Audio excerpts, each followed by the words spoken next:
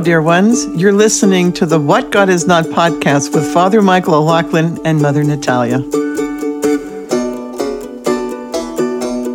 There it is. Here we are, Catholic stuff you should know. This is Father Michael Rapp. And this is the other Father Mike, who you haven't heard from in 3 years? He's back. 2 years? Who's back? Father Michael O'Loughlin, back at it, called up Father Mike Rapp when I was in town. Let's record. Just okay, like so this times. is not only Catholic stuff you should know. We're going to double post this. So I have a new podcast, which I think most of you know about, called What God Is Not. And it's a podcast with the most amazing nun in the whole world, Mother Natalia of Christ the Bridegroom Monastery. And so, yeah, we're going to post this on What God Is Not as well, because honestly, I'm gone this week. Mother Natalia has been gone this week, and so we are behind. So I'm taking advantage of this recording to post on What God Is Not as well. Here we go. So glory to Jesus Christ. Glory to Jesus Christ.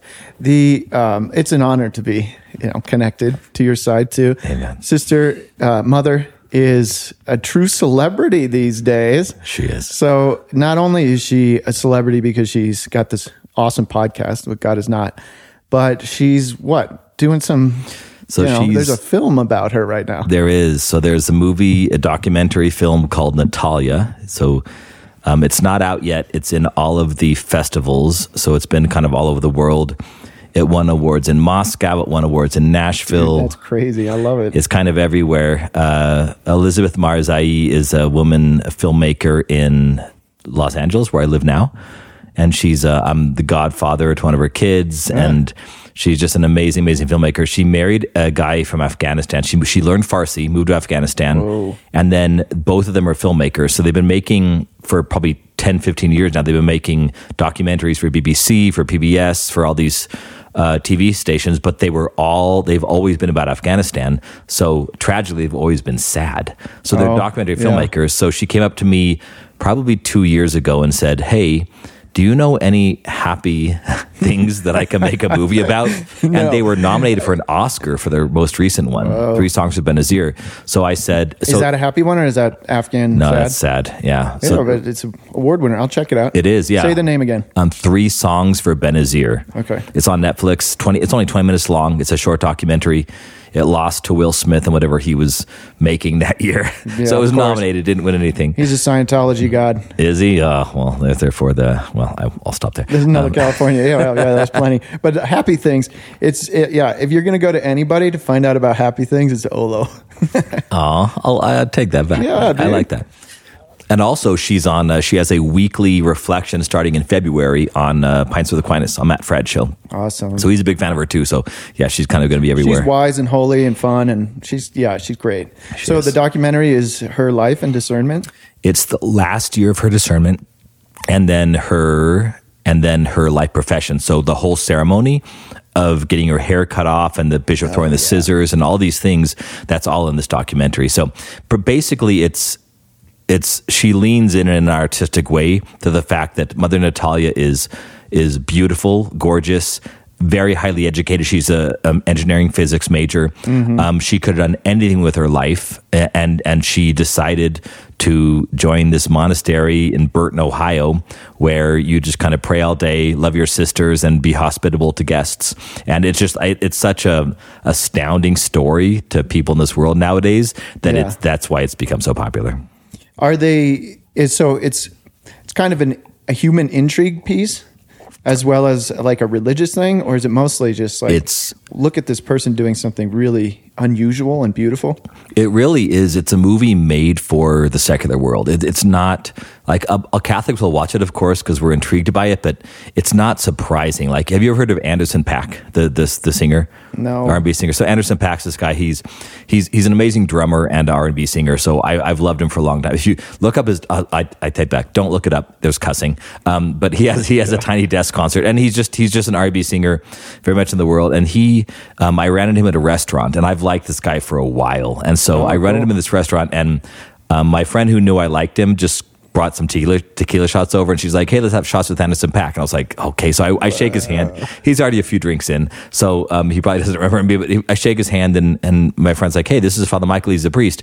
And Anderson was so funny. He like starts kind of making fun of you by trying to make the sign of the cross, but he doesn't know how to make the sign of the cross. So he's like just kind of touching various places on his body in imitation of the sign of the cross. And then he calls me back. So I go back to my seat. He calls me back and he goes, "Hey, I want to film a music video in your church." And I was like, "Dude, you cuss." I'm like, "I can't have somebody cussing in church." And he's like, I'm not going to cuss, whatever. And then I said, "Well, what's it about?" And he goes, "Get this." He's like, "There's this woman and she wants to become a nun, but she falls in love with a guy." And then he gives me this look like this is mind blowing. I'm like, "Brother, that happens all the time." Like, so for Catholics, they're going to watch this and go, "Yeah, that's normal discernment." But for those who are not Catholics, their minds are going to be blown by this woman who could do anything deciding to become a nun. Yeah, and you wonder where the story's going to go. It's like, she wises up and sees that religious life is silly when you should follow your emotions and heart and everything. But so did he end up doing it? No. He never got back to me because again he was a few drinks in, but actually he hangs out in the same restaurant I do all the time. So well, God bless you, man. I hope that you kind of figure that out, and it's cool that you're engaging the wonders of an intrigue of religious life and stuff. The fact that he's thinking about it is cool because it's provocative and interesting, and I think all things religious. If he would have seen your church, it would have been a must. Yeah. Because you Byzantines are wild. Yeah, we do well with that. Well, God bless you, Mother Natalia. You're super cool. I miss you. You too, Mikey. Thank you. What about, so you're into, I have a bunch of questions about all things Byzantine, and you cover all this with your podcast. So shamelessly, I have to admit that I watched listened to some of the podcasts once upon a time. Oh, okay. But I don't listen to this podcast. I don't listen to any other Catholic podcast. So I do audiobooks. Yeah. I do want to say real quick for our listeners, for God is not listeners, like you are OG podcaster. You are one of the two founders of Catholic Stuff You Should Know. Me? Yeah, you. Yeah. You.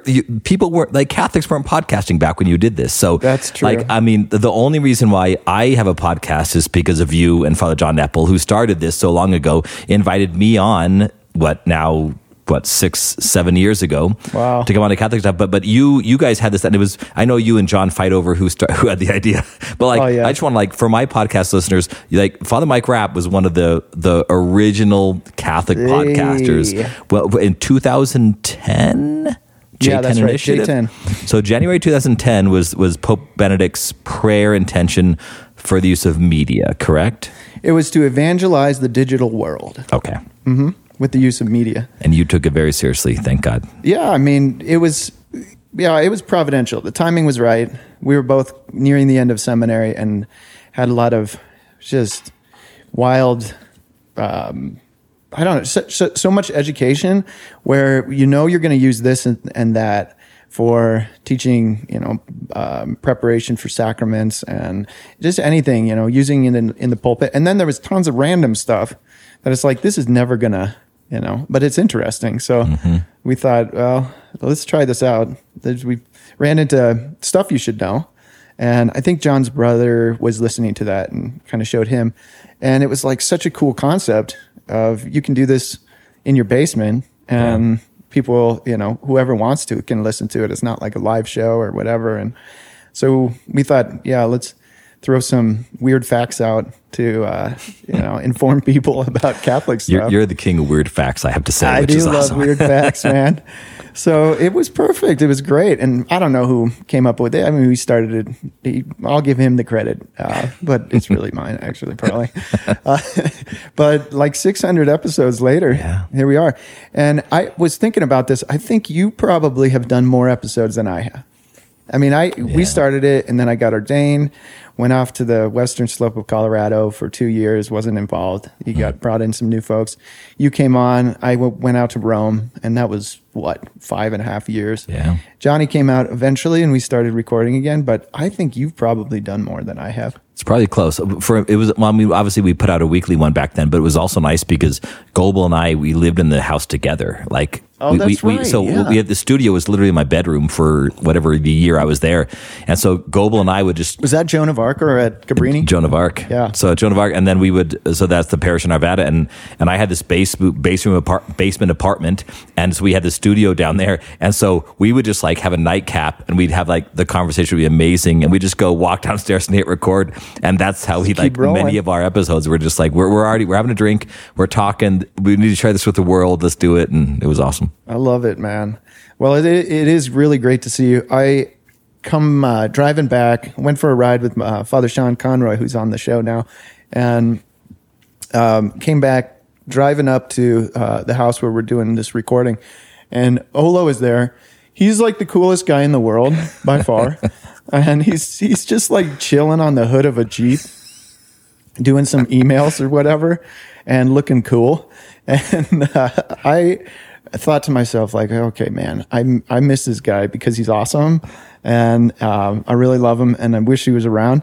But I also need mentoring and cool, and I'm getting old and not cool. So I was like, oh man, I gotta like rent this guy or get out to California. Please, anytime. Hang. You know what's funny is that you guys. So for my listeners, you guys call me Olo. So if you hear Olo, that's me, because my last name's Lachlan. But it's funny because like the reason I was out there. So I'm borrowing a Jeep from a friend, and my name is Olo, but like FOMO is huge for me. Like Olo with the FOMO, like fear of missing out. So I'm inside the house here. And I'm working, and then all of a sudden I look out and I realize the sunset's coming. So I'm like, I don't want to miss out. I got to do my emails. I don't want to miss out on the sunset. So I walk outside to just stare at the sunset, and I was like neglecting emails. I'm like, well, maybe I can do both. I look and there's my Jeep sitting there, and I'm like, literally during World War II, and I think even during Vietnam, like there were so many masses said on Jeeps. Yeah. Like Jeeps are kind of where it's at. Like you could do anything. So I knew that most cars, I can't sit on the hood of a car, but it's Jeeps, it's metal. And so I just sat up there, and like it was the perfect seat. And I was like, Jeeps are amazing. And I could watch the sunset, work on my emails, and then you pull up. And it's rugged. Yeah. Awesome, man. Well, I do want to talk about sunset eventually. Okay. Yeah, for a topic. And but I also have like Byzantine questions. Sure. So for those of you who don't know, Father Olo with the FOMO is a Ruthenian Catholic priest, and how would you describe? It's a Byzantine branch. Yeah. Byzantine.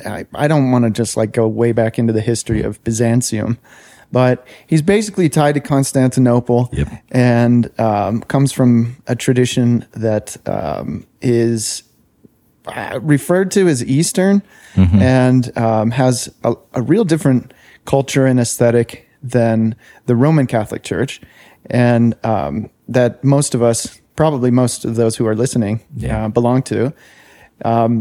But Catholic in union with the Pope and the rest of the world, there's all these different rites. I think 21 rites. There's technically 6 rites and 23. So there's 6 rites and 24 different Catholic churches. Okay. Yeah, to use the ultra uber correct terminology. Okay. Yeah. That's helpful. Yeah, within the Catholic community. Catholic means universal. Yep. It includes all these different groups. A lot of them are connected with some ethnic group. Mm-hmm. So Father Olo's stuff is Ruthenian. Yeah. You might have to describe what that is. I still don't understand. So the word Ruthenian is just the Latinization of the word Rusin. So our people, which is actually the original where the word Russian came from. Yeah, Rus. So we are for Rus. So we call ourselves Carpatho Rusin. So the Carpathian mountains that span between Ukraine, Slovakia, Romania, Hungary, Poland, that mountain range, like we're the hillbillies of the Byzantine world. So we're Carpatho Rusin. We're from bluegrass? That region. Oh yeah. Yeah. Slavic bluegrass. That'd be a thing.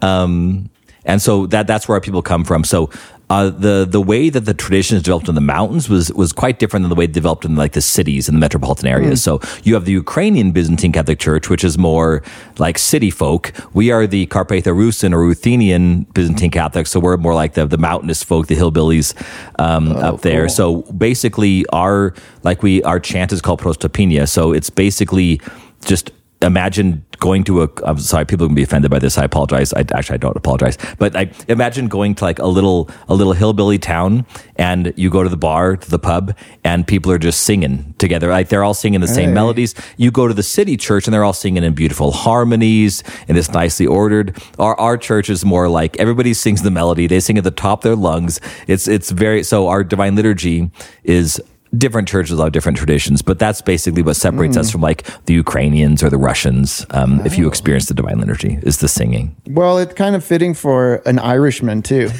To end up there, right? Like pub church. Absolutely. Singing, dancing, raucous, a little fighting. Do they ever break down into fighting? Only the kids. Because we don't have pews traditionally in our churches. So like for a child, a church with no pews is like a massive dance floor. And we do call the inside of our churches, it's like Eden. So you're supposed to be able to kind of wander around during the liturgy and just enjoy paradise as people are singing and praying. You come up for the gospel, come up for the Eucharist. But yeah, kids are doing it the way it should be. So yeah, there are a few fights, I guess. Yeah, that's right. A little wrestling. The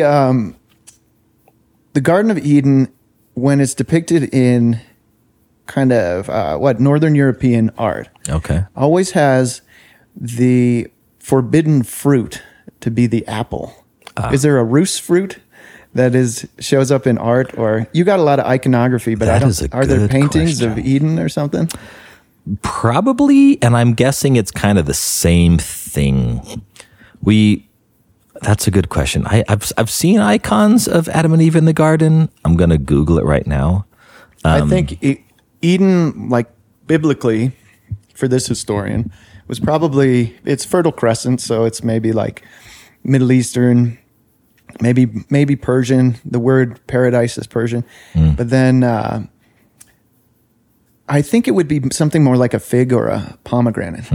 Figs, to me, no offense, Middle Easterns, are kind of boring, not as tempting as a pomegranate. But they're whatever. They're I think like the sweetness and the honey of the fig is probably worth it. Well, not worth it. Not worth the fall of humanity. All right, I have opened now the top 3 icons that come up when I Google icon Adam and Eve, and they definitely look, they're a red apple-sized fruit in the tree. There you go. Yeah. I guess the Carpathian Mountains are probably that same climate. Yeah, actually, it's funny because in the Carpathian Mountains, we call it, instead of Palm Sunday, we call it Flowery Sunday because we didn't have palm trees there. So people used pussy willows. And so they would grow pussy. So what we have nowadays, when we can buy both at Trader Joe's, we get both palms and pussy willows, but you put them together. But so we call it Flowery Sunday because people will basically use whatever they have in their region to welcome the victory of Christ entering the Jerusalem. So yeah, we call it Flowery Sunday, so you can kind of use whatever you want. Isn't that kind of messy? Oh yeah, it's horribly messy. I actually tell the kids, so after the liturgy on Flowery Sunday, I will tell the kids that I will pray one Jesus prayer for each little piece of pussy willow they bring me for them. So like, there's like hundreds, and I'm like, all right, I got my work cut out for me this week. So, but they love it. There's, what's the ceremony look like? Do you come in procession? Do you ride a donkey? Is there, are they waving it around or what? They're definitely waving it around. So in our tradition, you process around the church 3 times at the very beginning, and they're blessed, and then you process around the church, and then people hold them for the entire liturgy, which I'm guessing they do in the Roman Mass as well, right? Most of the Catholics, we use them, like officially you're supposed to hold it at the beginning. Okay. And then most Catholics are braiding them into crosses during the church. That's right. That's not the ancient tradition. Prescribed, yeah. But that's kind of caught on, I guess. Yeah, so we hold both, and generally nowadays we have both palms and pussy willows, and so people just hold them in their hands. And so even I'll hold like a palm and a pussy willow in my hand for the entire liturgy, unless I'm like reading the gospel. I'll hold it for the gospel, like the consecration, of course I don't, but things like that. So you basically you're holding it for the entire liturgy, and then when you get home, you put it behind an icon in your home. So like on your icon corner. Yeah. I love it. Okay, more traditions. Well, let me ask you, have you been to the Carpathian Mountains? I have twice. Yeah, cool. Awesome. And let's see, we have Eucharistic adoration that's become very important and has been, in the tradition of the church and, or of the Roman Rite. There's a different kind of substance of the bread that you use, and a different way of distributing communion. So you don't have like the circle wafer. Correct. And that's convenient for us to do Eucharistic adoration with a monstrance. And I wondered, what does that look like in your church? Or is there a tradition of that at all? Or Sure. do you come and what's the tabernacle? Do you have a tabernacle? I'm so ignorant. No. I feel like dumb right now. I love these questions, and I'm glad you're asking these because I know the answer. I was afraid you were going to come up with all these historical What's the questions. fruit? I'd have no idea that I looked up. Yeah. No. So basically, and again, I don't want to cause a lot of trouble here, but we Byzantines rarely change, and that is really, really good. But there's things like we used leavened bread, and I believe. A listener from either podcast, you can look this up and correct me. I believe in the early church, there was kind of debate to use leavened or unleavened bread because, of course, the Passover was unleavened bread. Right. But a Seder, the Sunday Shabbat meals were leavened bread because it was just what you were eating. Yeah. So you can kind of use both. I believe that the church began by generally using, just because of default, because it was a normal Shabbat meal, leavened bread, and then the Roman church started using unleavened which I love this, to emphasize haste. Like unleavened bread, you don't have the time, so it's just like the Passover, which I love because I'm an evangelizer. So I love you take the grace of the body of Christ right now and go out to the world. So right, and so just a piece of the background, right? So the plagues in Egypt are sort of setting the stage for God to set free the Jews, the Israelites from Egypt, and God says to Moses, "You tell the people to get rid of the leaven, to have unleavened bread, so that they can leave in haste when the Passover night comes." Yeah, and head out into the desert. So that's I guess part of the tradition and makes sense for the symbolism. I am aware of a controversy between the East and the West over leaven or unleavened. Yes. And I don't know before that, kind of like historically what the earliest churches would have used, but I maybe given the kind of hold on to all the traditions liturgically in the East, maybe that was the original. I'm not sure how that works, but the sacraments are valid in either. Exactly. It's the Eucharist in either. And listen to your bishop. Obey your bishop. Like whatever the bishop tells you to do. So I should qualify that within the Roman Rite, validity does depend on unleavened bread. So I don't want any priests out there going, well, originally. Awesome. Father Olo told me. Exactly. Yeah, please don't blame it on me when you're at the throne of God. You had invalid masses. Right. So basically, we use leavened bread. Nowadays, we say it's because Christ rose, so we raise the bread. In the early church, and I want to return to this in my parish, but every single family brought a loaf of bread that they would cook, and they would bake it every week, and they would put a stamp on the top that said Jesus Christus Nika, which is Jesus Christ conquers. And basically, they would bring it to the church before liturgy, and the deacon would choose the 5 most blemishless loaves of bread, because the lamb that was without blemish. And then the deacon would take those 5, since the 5 loaves and the 2 fish, and he would bring those in, and then the priest would then cut those up to prepare them at the beginning of the liturgy. Now, this blew my mind, Mikey, so I'm guessing it's going to blow yours too, since you're a scripture scholar. So what we do is we take the what we call the prosphora, and you prepare before the divine liturgy. The priest and the deacon prepare it to be received. So they just cut off the crust, and they do all these prayers, these beautiful, beautiful prayers. I won't go into all the details. I think I did an episode on Catholic stuff. Prosphora is a loaf or a? It's just loaf of bread, exactly. Okay. So there's 5 loaves of bread, 5 prosphora loaves. Thank you for that question, clarifying.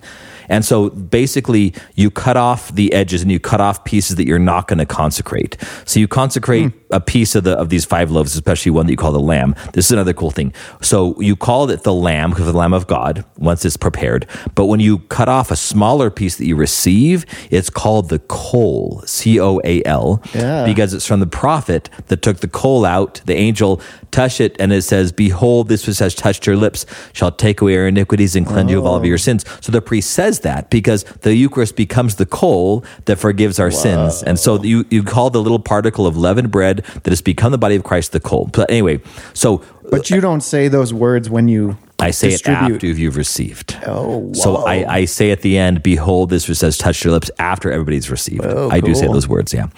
So basically, the crust is cut off, and then if you cannot receive the Eucharist, you receive part of the crust. You receive part of the blessed bread that was not consecrated. So listen to this. This blew my mind when I heard it recently. So we have in the story, so like which saint, if I asked you this, which saint has a dog's head in ancient iconography? Do you know? The dog's head? His Dominic? human body dog head. Oh, human body dog head. Human dog headed dog head. Yeah. No. Saint Christopher. Okay. So Saint Christopher had a dog head, and I've told this story so many times. So if those of you that have heard me on Christopanic or my podcast, you've heard this before. Head. He has a dog's head. Just look at it like icon Christopher dog's head. So as the story goes, Christopher. So in the ancient Is it church, a corgi? I don't think corgis existed back then. Okay. Kick me, dogs. Sorry. I'm sorry. We'll edit that out. But anyway, so Christopher was a Canaanite, right? So he was so basically. This is what I've heard from Jonathan Peugeot, but when iconography portrayed a foreigner, you portrayed them with a human body and a dog's head, because the dog's head, it just symbolized the unknown of it. So the dog's head is an unrecognizable thing. So they speak a different language, they look different, they have different customs. So Christopher was supposedly, according to the golden legend, was this massive giant of a man, and he was a Canaanite, and he decided one day, he says, like, I'm the strongest man in the world. So he says, I'm going to find someone who's strong. I'm only going to serve someone stronger than me. So he goes and asks around. He goes, who's the strongest man in the world? And the people he talked to says, well, this king is. So he goes to that king and he says, I will serve you. I'm massive. I will fight your battles. I will serve you if you tell me who you're afraid of. And this king says, the only person I'm afraid of is the devil. And so St. Christopher goes to serve the devil. And he goes to the devil and he says, I will serve you if you tell me who you're afraid of. And finally he gets out of the devil. The devil says, I'm only afraid of the cross. So then he goes to serve the cross, and he finds a holy man, and he goes, how do I serve the cross? And the holy man says, you need to learn how to pray. And Christopher, who thinks he can do everything, goes off. He tries to pray, and he comes back, and he goes, I thought I could do everything. I'm having trouble praying. So then the holy man says, okay, then go and fast. And he goes, okay. So he leaves. He tries fasting. He comes back. I'm sorry, I can't fast. I thought I could do everything. And the holy man says, okay, you're a big man. Go give alms. Stand at the side of the river, and you ferry people across the river. Since you're big and strong. You've heard this part of the story. Yeah, he's in the river in most of our stuff. So that's where he encounters Christ. He encounters Christ, or Christ encounters him at the one thing he can do. He fails at everything else, but Christ encounters him at the one thing he can do. So the dog's head, then Canaanite, then you think about the story in the Bible. This is where I'm bringing you in, right? The Canaanite woman who asked for Jesus to heal her daughter, and Jesus says, I will not take the food intended for the children of God, the faithful, and give it to the dogs. Syrophoenician, So it may have just been this, like, you're a foreigner, because Jesus is saying this is for the food, you're a foreigner. And the woman responds and says, well, even foreigners, even dogs, eat the scraps that fall from the master's table. Yeah. So what do we Byzantines do? We give the crust, loaded the crumbs from the table, to anybody who comes. Wow. And so we're welcoming you into the children of God. We're welcoming you into the Eucharist, but we're also saying, in the meantime, before you're a member, we're going to give you literally the crumbs from what became the Eucharist, because it's the same loaves of bread, but it wasn't consecrated. Wow. Isn't that cool? That's super cool. Yeah. I love the elaborated story of St. Christopher, because I had no idea, and that's really cool. I only heard that recently. And then just the concept of the scraps. Yeah. Like is there a different time when you'd come up for the scraps? At the very, very end. Wow. So basically the catechumens, those who were not baptized, would be kicked out before the creed. And then they would come back into the narthex, the entryway, and then the subdeacons would bring these crumbs back to them, the crust, bring back to them in the narthex before, so they wouldn't walk into the church. They would stand back there, and they'd receive this bread as like bread for the journey, and the scraps that fall from like the table. Blessing, exactly, a little blessing that as you make your way fully into the church. Wow, Yeah. I like that. That's really fascinating. And as an etymologist, Yes, there's something of that sounds similar from Canaanite, kana, and dog, Yes. canine, or it's both in Greek and Latin. Amen. There you go. Yeah, that's interesting. Okay, so what about adoration? Tell me about adoration. So basically, the split between the East and the West happened about the change of the millennium. It took hundreds of years on either end, but basically we use the date 1054. Right. So anything, and even since we were so geographically diverse, I mean, Rome was in Rome, Constantinople was Constantinople, you have Jerusalem, Antioch, all these hubs of Christianity. So the Eucharistic adoration was always a thing. We've always believed that it was, of course, the body, blood, soul, divinity of Jesus Christ.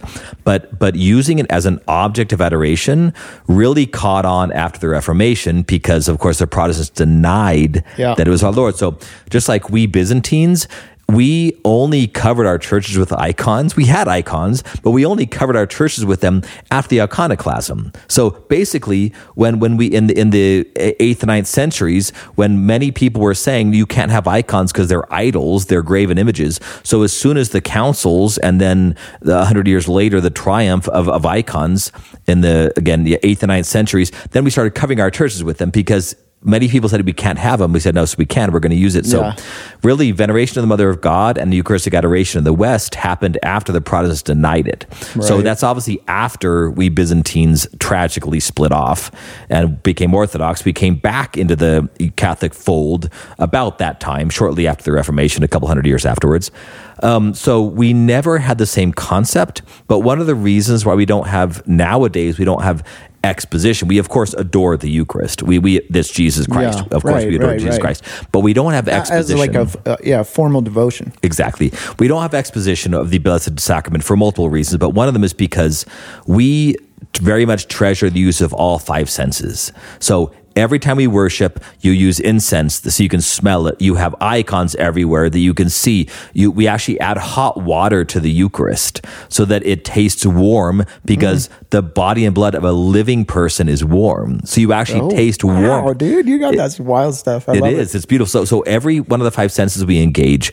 And so basically, when we're looking at something, For prayer, it's going to be an icon because the icon is a window into heaven. It looks like this, it symbolizes and looks like all the things it portrays. So if we're going to look at something, we're going to look at that. And when we actually hide the Eucharist behind a veil, usually during the consecration, because it's confusing to someone to see what looks like bread, even though it's not. And so we've kind of leaned into that confusion and said, we're not going to look at it because it doesn't look like what it is.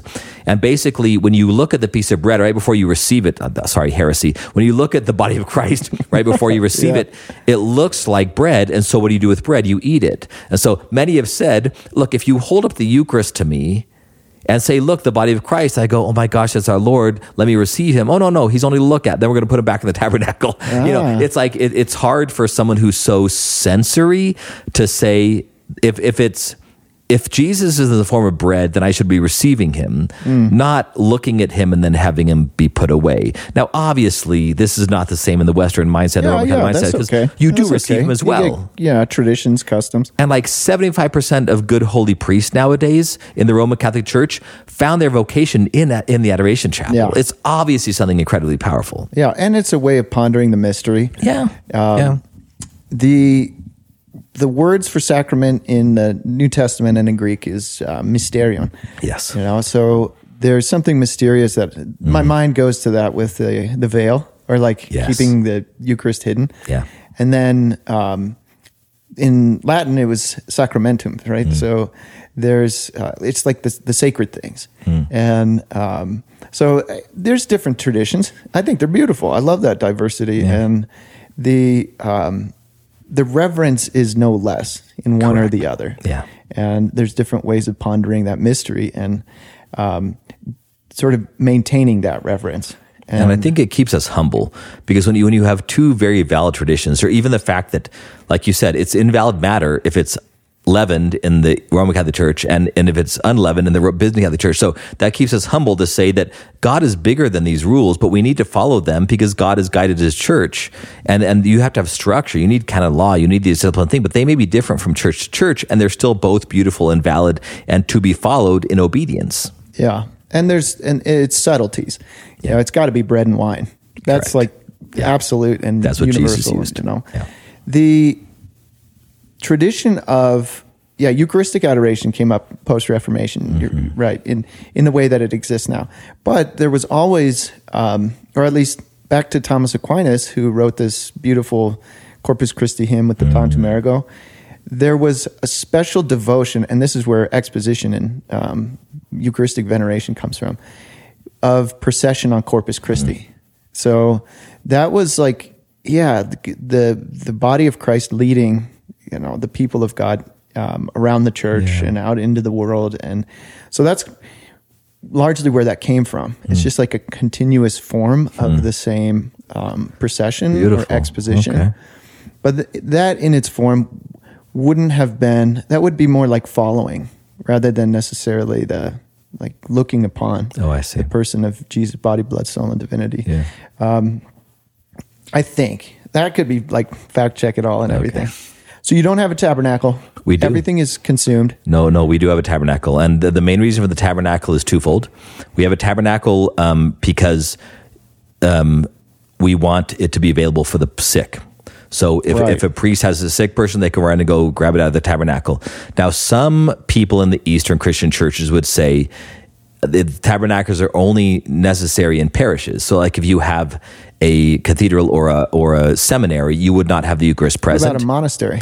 Monastery, so some would say you don't have it in the monastery, but most monasteries do. Okay. But basically, another reason to have it, that we have it, is because our holy table within the altar. So our iconostas symbolizes the old veil in the Old Testament temple that was torn in two. So the iconostas, rather than being a separation between God and man, has become a meeting place between God and man. So when he says iconostasis, this is like a kind of a wall of sorts. They call it a screen of icons. A screen, built around the sanctuary. So, and there's icons along that screen. And then like kind of a doorway of icons in the center. But it'll be closed for a lot of the, maybe you can picture for, these Romans, something like an altar rail once upon a time. There was something of a visual barrier at the edge of the sanctuary. Yeah. That's exactly it. And I got to go on for days and days, so I won't, about where icons are, why they're there. But basically, the icon screen that divides the altar area from where the people are symbolizes a meeting place between heaven and earth. And that's where halos come from. So halos, a circle around someone's head, is like a hole cut in heaven that you're looking down through. So that's why halos are always gold on the inside, because if you're looking at great grandma up in heaven, you see a blue sky, and then she cuts a hole in heaven to look through. There's a halo around her head. And then that's gold behind it, because the gold of heaven, the glory of heaven behind her. Interesting. So what the holy table is like the Ark of the Covenant. Now I have to put a little warning note on some of this stuff, is that somehow these Eastern folk have come up with symbolism for everything. And I feel like sometimes it's a little bit arbitrary. It's always beautiful, but I'm kind of like, well, I think of the halo as like the glory of the Christian who's anointed, and especially in heaven, you see like a crown almost, the glow of their life, and the crown. It's a symbol of their glory. But I will bet you a beer that came later. Then the hole in heaven. The iconostas, yeah. Let's go, dog. I'm in for a beer. I don't know who's going to fact check us. But to research that. But it's cool. Yeah. So basically, behind the iconostas, so that symbolizes heaven, and that symbolizes the Old Testament Holy of Holies. We even call it the Holy of Holies. You have the holy table, the altar, that is a cube, because it's a scale model of the Ark of the Covenant. Yeah. And so in the Ark of the Covenant was the manna, the rod of Aaron that blossomed, and the Ten Commandments. So on our altar, we have the baptized form of those three things. So instead of the manna, we have the Eucharist, the bread from heaven. Instead of the Ten Commandments, the written word of God, we have the gospel book.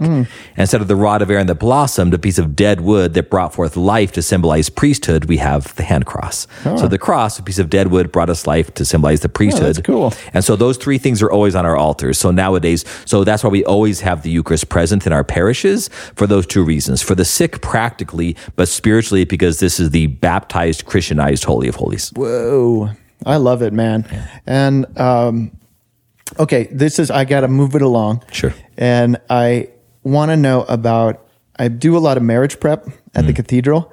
And I'm not sure I'm terribly good at it. I certainly love it because I think there's something very beautiful about walking with people in that time of life and watching the grace of God in their life during this very formative time. And there's special graces. God is just at work big time during that time. One of the things that I struggle with, I don't know what your system of marriage prep is. Like, we have a very clear program. Everybody's going to follow the same sort of expectations within the diocese. Parish to parish, it's a little bit different. It's kind of customized, but there's expectations that are, I don't know, like 5 different things that have to be done. And but the piece that I'm wondering in particular is, how do you encourage people who are preparing for marriage, especially those who have not prayed together, to start praying together? Like, what does that look like? I feel like a lot of our couples are intimidated by that. Yeah. Not only are they like reticent to share their prayer life, and a lot of people don't really have like a regular talk to God, but also people feel so self-conscious because it's such an intimate and important thing. But that's the whole point, is like, you're going to be, 2 will become 1, and you're going to be united in the depth of, the deepest things. One of those is the vulnerability of prayer. Yeah. Like feeling stupid in the way that you're praying, or feeling like, am I praying for the right things? Or, is my relationship with God too childish or formal or whatever it is, right? So how do you encourage people to start praying together? So the first thing I do is encourage them in their private prayer life. So we all need to get better at talking to Jesus. So develop your own private prayer life, and then listen to how you talk to our Lord when you pray. And so you can, like, our Divine Liturgy has litanies in it that have prayer intentions. You can copy that. Obviously, our Lord gives us the Our Father. We have the Psalms. I'll get to that in a moment. So we have these other prayers, but basically, first of all, before you can pray with your spouse, you need to pray yourself. So develop that, and then use that similar language. So what I say is, when you get home, when you're together in the evening, go over your day. So each of you share your day with your spouse before you're married, whatever, in marriage prep. Share your day, and then finish that off with prayer. And so what you do is you take the way that you've talked to Jesus in your private prayer life, and then you talk to Jesus about your spouse's day. So in other words, basically you say, thank you, Lord, for a good conversation during lunch from my wife. Thank you, Lord, that she got to work on time. Thank you, the traffic wasn't that bad. And then, please heal the heart of this, coworker who's bad at her, whatever. In other words, it's twofold. You're actually praying for your spouse. You're praying for the day, but you're also showing your spouse that you listened. Yeah. You're showing them that you know their day, you care about their day, and you're bringing that to our Lord. And then make sure you thank our Lord for your spouse. And you should be doing that, of course, in your private prayer anyway.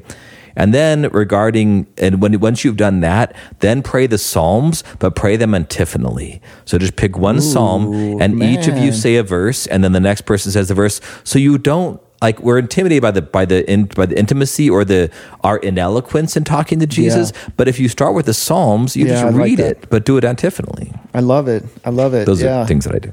Well, yeah, that's great. That sounds just right. And it's something that I can start to encourage with, like, engaging the scriptures and the poetry of the Psalms and the beauty of that.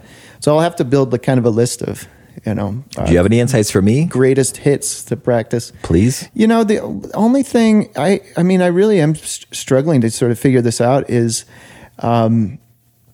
to express gratitude, like, just make that a part. It's so simple. It's something that people, like, feel comfortable with, and is just a beautiful way to meditate and to relate to God. It's a beautiful form of prayer, just to say thank you for things that happened that day. And it can be as deep as, like, graces, the way that you saw God acting in your life and present in your life that day. But even more simply, just things that you're grateful for, and saying, God, you blessed me with this, beautiful, this life.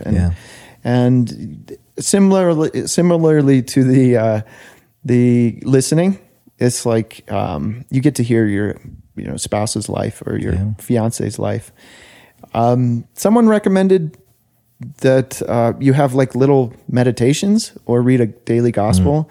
So you're all both kind of praying over the same thing, meditating over the same thing during a day. So there's lots of, possibilities, but I love that. Thank you. This man is a wise man and very personal. I've been doing this for a long time. Yeah, you've been at it for a while, old man. Exactly. 18 years now. 18 years Is as a it? priest. Yeah. Congratulations, Thank man. you. 18 years of priest. Father Olo, if you want to find him, is in Anaheim? Los Angeles. Los Sherman Angeles. Oaks. Yeah. Okay, so don't defect from the Roman Rite. Too many have because of this guy's influence and the beauty of the. But you We can have a check it second out. parish. So we have a second parish up in Santa Paula. So we just bought a building in Santa Paula last year, and we have a little tiny rundown church in a rundown let's neighborhood go. that we love. And we've been at it for a year. We're going to fix it up. We're going to make it beautiful. It's not quite beautiful yet, but the people are amazing Yeah. in Santa Paula. Yeah. Well, God bless you all over there. I kind of you. poke fun, but I love Yeah. it, love it, man. Amen. Last one is I'm thinking about the circle of life. The fall has hit, and you have the change of colors and something like the sunset. But there's something built into nature about the beauty of death and the beauty of shutting down. And I have not. I mean, there's not like a long meditation or some sort of wisdom about it, but I have been thinking about how to pray nature. I often think about that, but one kind of idea I wanted to throw out there was just to use this time and watching the leaves fall as a reminder that all of these vices that we deal with and are frustrated by in the moral life are being worked out, but they're being worked out often enough leaf by leaf. And it can be slow progress and slow change, but just as an encouragement that if you're living in faith, Jesus compared his life with him to like the garden. Yeah. I am the vine, you are the branches. And he talks about pruning and these kinds of things, that if you're living in grace, then these things are being worked out and you're growing. We talk about sanctifying grace, and it's like growth, but it happens in seasons. And these, so to trust in God that these things are happening, and then also to pray during this time, what, Lord, would you have die in my life? Or what would I like to see go? And can you help me, Lord, to let go of these things? Whether it's attachments from the past, resentments, sinful behavior, vices that we're kind of attached to, and to really use this as a time to offer up that those kind of attachments. Let them die. Let things die, and become aware of who we are that way and how we want to relate to God.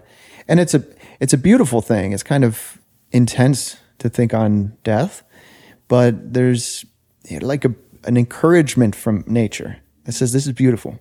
Come, and then there, of course you can do just like a reflection on the people you love who are dying and dead, and the church directs our attention to that, especially with like All Saints and All Souls and these kinds of things. But I've been thinking about the beauty of death. You got any thoughts on the circle of life? The sun comes up every day; it's beautiful. Yeah. New life is beautiful. The sun goes down every day, and death is somehow beautiful. Even there's this kind of paradox where God hates death. It's the enemy of God, the last enemy of God to be conquered. And that's not just like the moment that our lights shut out, but that means suffering, all of the things that lead to like attacking our bodies and souls, and death. It means such a big like word, but there's also, so the paradox is that, and at the same time, there's something very beautiful about death where we're offering people the opportunity to exercise charity. Yeah. Like we have to be taken care of. There's a humility that comes from that. It says it's not just me and my power, but I have to let people love me and take care of me. There's also just a quieting of life and a slowing down that's resigned, but also peaceful. And so there's so much beauty around death. Yeah. My lecture has finished. Okay. It's so Franciscan of you to see God working in the changing of the seasons. I love that because I went to a Franciscan university. But I think that the hope that's in that, we always want to look for hope and good news. I really like how you describe that, because what I have found in my own life and in the life of my spiritual children is that we expect growth in virtue to be very noticeable and immediate. Well, I can't tell you how many times somebody will say in confession, I did it and I will never do it again. You will not see me back here with the same sin. I've decided. I've made the intentional. Right. Like this, I will, and then like they're back. They're like, I am so. I'm like, brother, I could have told you. You'd be back. Right? We're all back again. So you should have that conviction. Yeah, It's you good. should. It's beautiful to have that conviction. Very that true. I don't want Very this. true. I don't want this. By the grace of God, I can move forward. But don't let the devil turn that into shame. And what I like about your image with the leaves falling off the tree, which rarely happens in California, but I appreciate you guys get that. No, it's like we have perfect weather year round. No, just kidding. But so that when you have you the get leaves, a sunset. we do beautiful sunsets, absolutely go. beautiful. So you're right. So, but even the leaves falling off the tree is that. What I have found is that when you see growth in virtue, you rarely notice it as it's happening. What happens is you kind of look back. This is why I encourage people to journal, because you'll look back at your journal from a year or two ago and you'll all of a sudden realize like the growth has been so slow and steady, but I am doing better 2, 5, 10 years into it. And the leaves fell off the tree gradually, almost in a way that was unnoticed, but I noticed. It's like someone with their own child. They don't notice their own child growing and getting, but the aunt does, who only sees them once a month. So there's something about when the leaves falling off the tree, you all of a sudden realize you don't see every leaf fall off, but you see with full foliage and you see without any. So in the spiritual life, the daily grind of our spiritual life is like just one leaf at a time. Kill the vices, kill a little instance, every evil thought you have, give it to Christ, give it to Christ, give it to Christ, give it to Christ. And it'll not seem like you're growing a lot, but Christ works he gives us the gift of time. So he works in these little steps and we just like let that one leaf die of your vice, and then you'll look in and all of a sudden half the leaves are gone and you'll say, thank God. The other thing about death that I've learned, and I preach this all the time too, is that at the moment of death, not like we have that much of a choice, but just take a different example. If Jesus came back right now for the second coming, and if he comes back, the one thing you want to make sure you do and that you've built up in your life of faith is you just, in a very simple, childlike way, you run to him.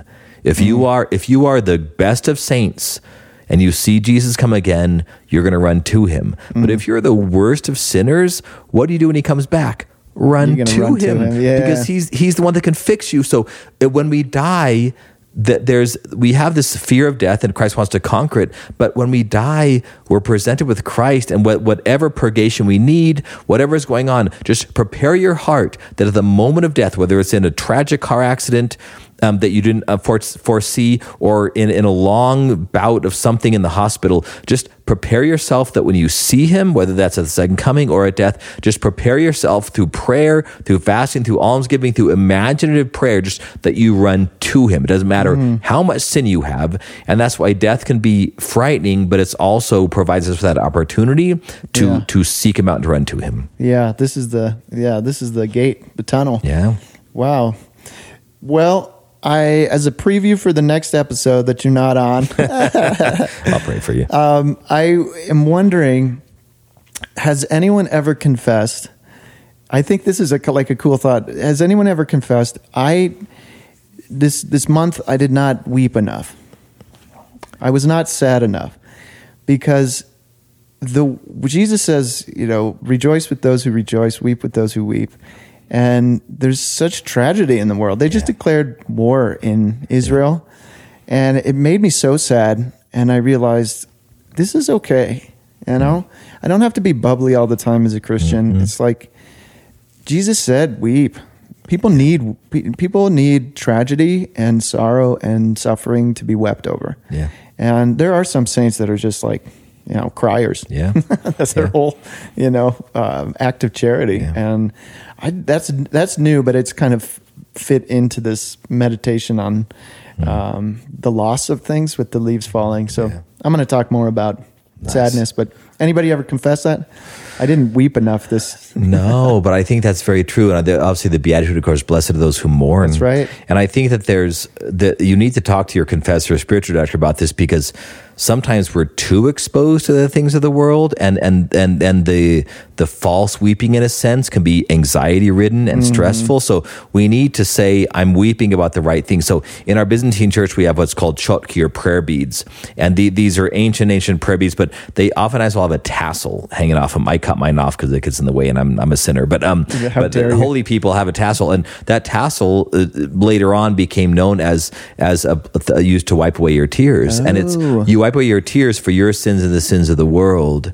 So it's very much, it's a virtue to be weeping for your own sins and for the sins of the world. So it is definitely a virtue. So I'm going to take that to confession next time. Absolutely. Yeah. And it's weeping for the right things. I mean, you have to ask God. Yeah. It's like if you're feeling sorry for yourself, Yeah. or you're just a sad sap and making everybody like a Debbie Downer, not cool. True. All right. Well, you got any shout outs? Ooh. Let me think. I've run into so many people recently who listen to Catholic stuff and What God Is Not, my new podcast, What God Is Not, but I can't, none of them are coming to mind specifically. Sorry, if you've told me in the past few weeks that you listen to Catholic stuff and What God Is Not. Oh, Julie Berry. There you go. Julie Berry, if you still listen to Catholic stuff, she is a friend from when I was a kid, and she just, I don't think I've responded, sorry, Julie, on Facebook Messenger. And she asked me a question. Then she said, I miss your podcast. And I was like, does she not know I have a new one? Oh, boy. But anyway, if you listen to Catholic stuff, you should know Julie. Does. Yeah, now she does. So I have what God Is Not. But yeah, shout out to Julie Berry.